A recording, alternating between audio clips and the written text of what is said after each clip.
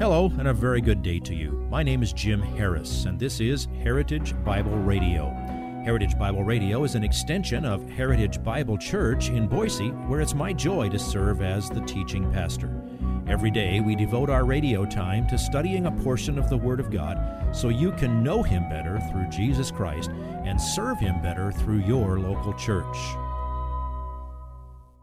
This week on Heritage Bible Radio, we continue our study of Ephesians with Paul's instruction to children. Ephesians chapter 6, verses 1 through 3 reads, "Children, obey your parents in the Lord, for this is right. Honor your father and mother, which is the first commandment with a promise, so that it may be well with you and that you may live long on the earth." This passage is the logical section to follow Paul's teaching to husbands and wives.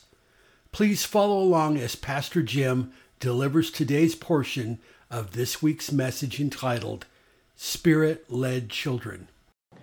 Now, there's no room for debate on this. It says it right here. Children, obey your parents in the Lord, for this is right. I remember when a friend of mine in seminary, he and his wife had their first child, and as he grew up and he started speaking, he was a pretty gregarious little guy, and he was pretty verbal at a young age. And my friend said, "Jeremy, tell Jim your memory verse." And he said he's memorized his first Bible verse. And he looked up at me, and a big smile on his face, he said, "Children, obey your parents in the Lord, for this is right." That's smart parenting. Did he understand in the Lord? No. Did he know the 10 Commandments? No. Could he articulate the gospel? No. But he knew, that's the parent, I'm the child. They're in charge. I obey. That's where you start, and from there you build on it. But if you don't get past just obeying, then you're going to miss the most important thing of all. This is required by God's law, and it's a matter of respect as well as something given by God as a commandment.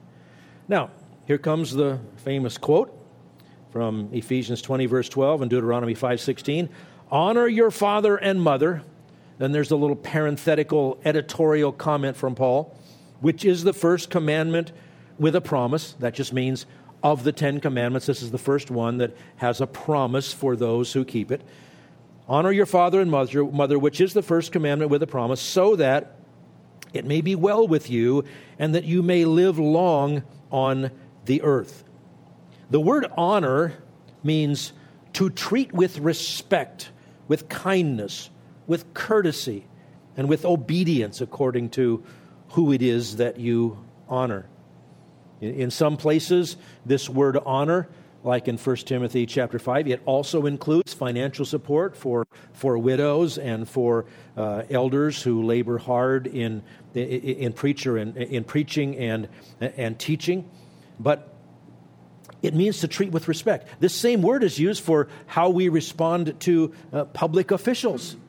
Even if you don't agree with them, you still honor them. You still submit to them. And as one person said during the COVID thing, James Coates, the pastor that went to jail for having the audacity to keep the church open and let people choose whether they would come or not. And he said, well, how do you both submit to the government while you disobey the government? You honor them. He went cheerfully, sad, but he went willingly to prison for doing the right thing. That's his honoring a public official, honoring, obeying, submitting to the governing authorities. Now notice the contrast here between two words that are a tandem: obey and honor. Obey is the duty. Honor is the attitude underlying the duty.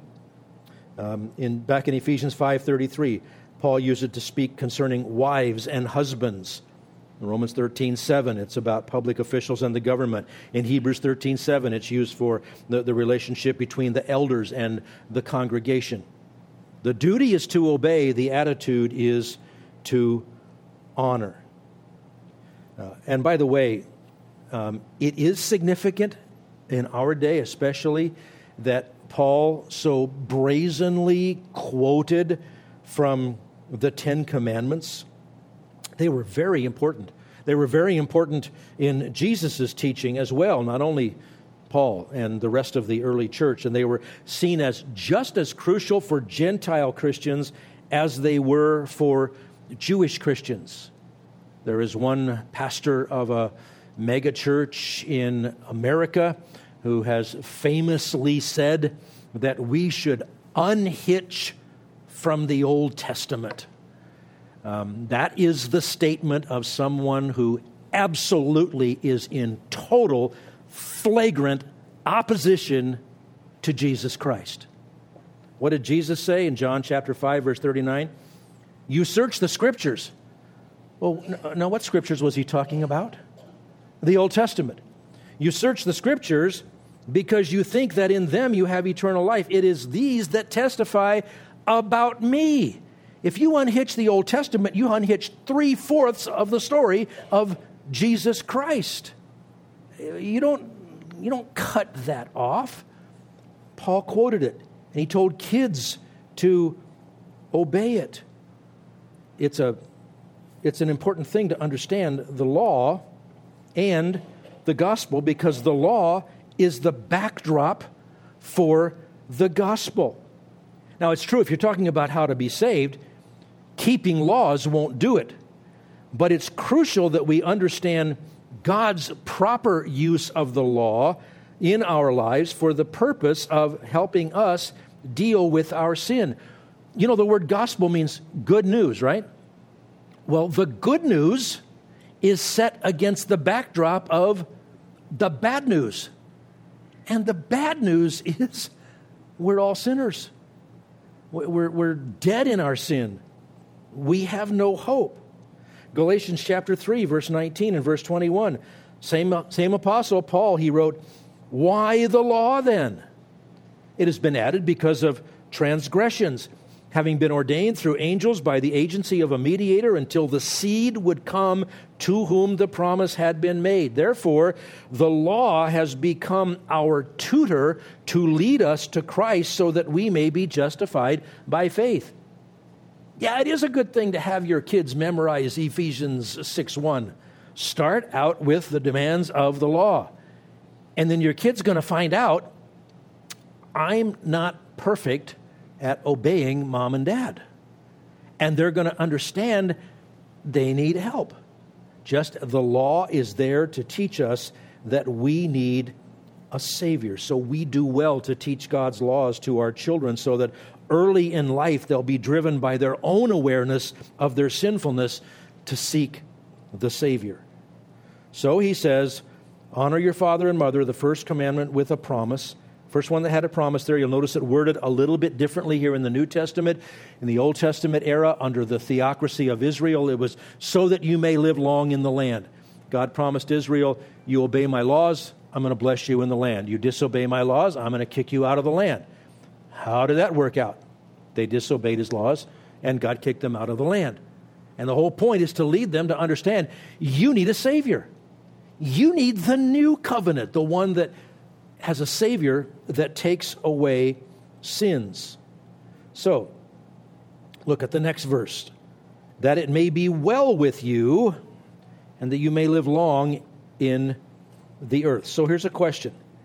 How can we explain the existence of old, disobedient children, and the fact that there are some obedient children who die young? Well, the answer is obedience and disobedience are not the only factors in determining the span of one's life. I don't think I would have made it to 12 if that was the only factor. But it's an important factor. Disobedience tends to lead toward an undisciplined life, which leads to vice and dissipation. Therefore, if all other things are equal, disobedience tends to shorten one's life, and obedience tends to bring the blessing of a longer life. And though you can't tell it in English, that interpretation is right here in this verse in the Greek. This promise is stated in the subjunctive mood. That's the mood of the grammatical mood that expresses possibility without certainty. In other words, this promise is a principle interwoven with other factors. And you have to say this: even if a disobedient child with a horrible attitude lives to be 100 years old, it will never be well with him. So it will always be that part of the promise is fulfilled. You do what God wants, it is well with you. It is well with your soul.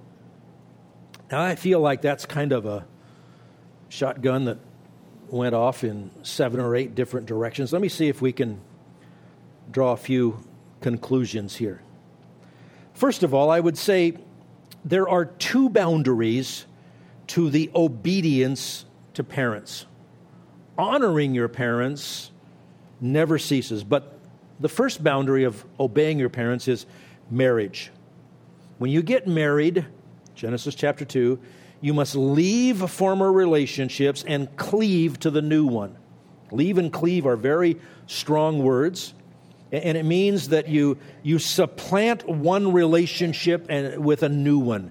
You're bound to the new one. You don't disown your parents when you get married, but the relationship changes, and they are no longer the number one relationship for you. Your wife or your husband is that primary relationship. That new home is the central part of your life. If you would like this message on compact disc, let me know and we'll send it to you. You'll receive the entire message, not just the portion on today's program. You can order by phone at 353-4036 or by writing to us at 7071 West Emerald, Boise, Idaho, 83704, or on the internet at hbc-boise.org. Heritage Bible Radio needs your prayers and your financial support. Once again, you can reach us online at hbc-boise.org or by telephone at 353-4036 or by writing to us at 7071 West Emerald, Boise, Idaho, 83704. And if you need a church home here in the Treasure Valley, I hope you'll visit us any Sunday at 7071 West Emerald. For Heritage Bible Radio, I'm Jim Harris. See you next time. Bye-bye.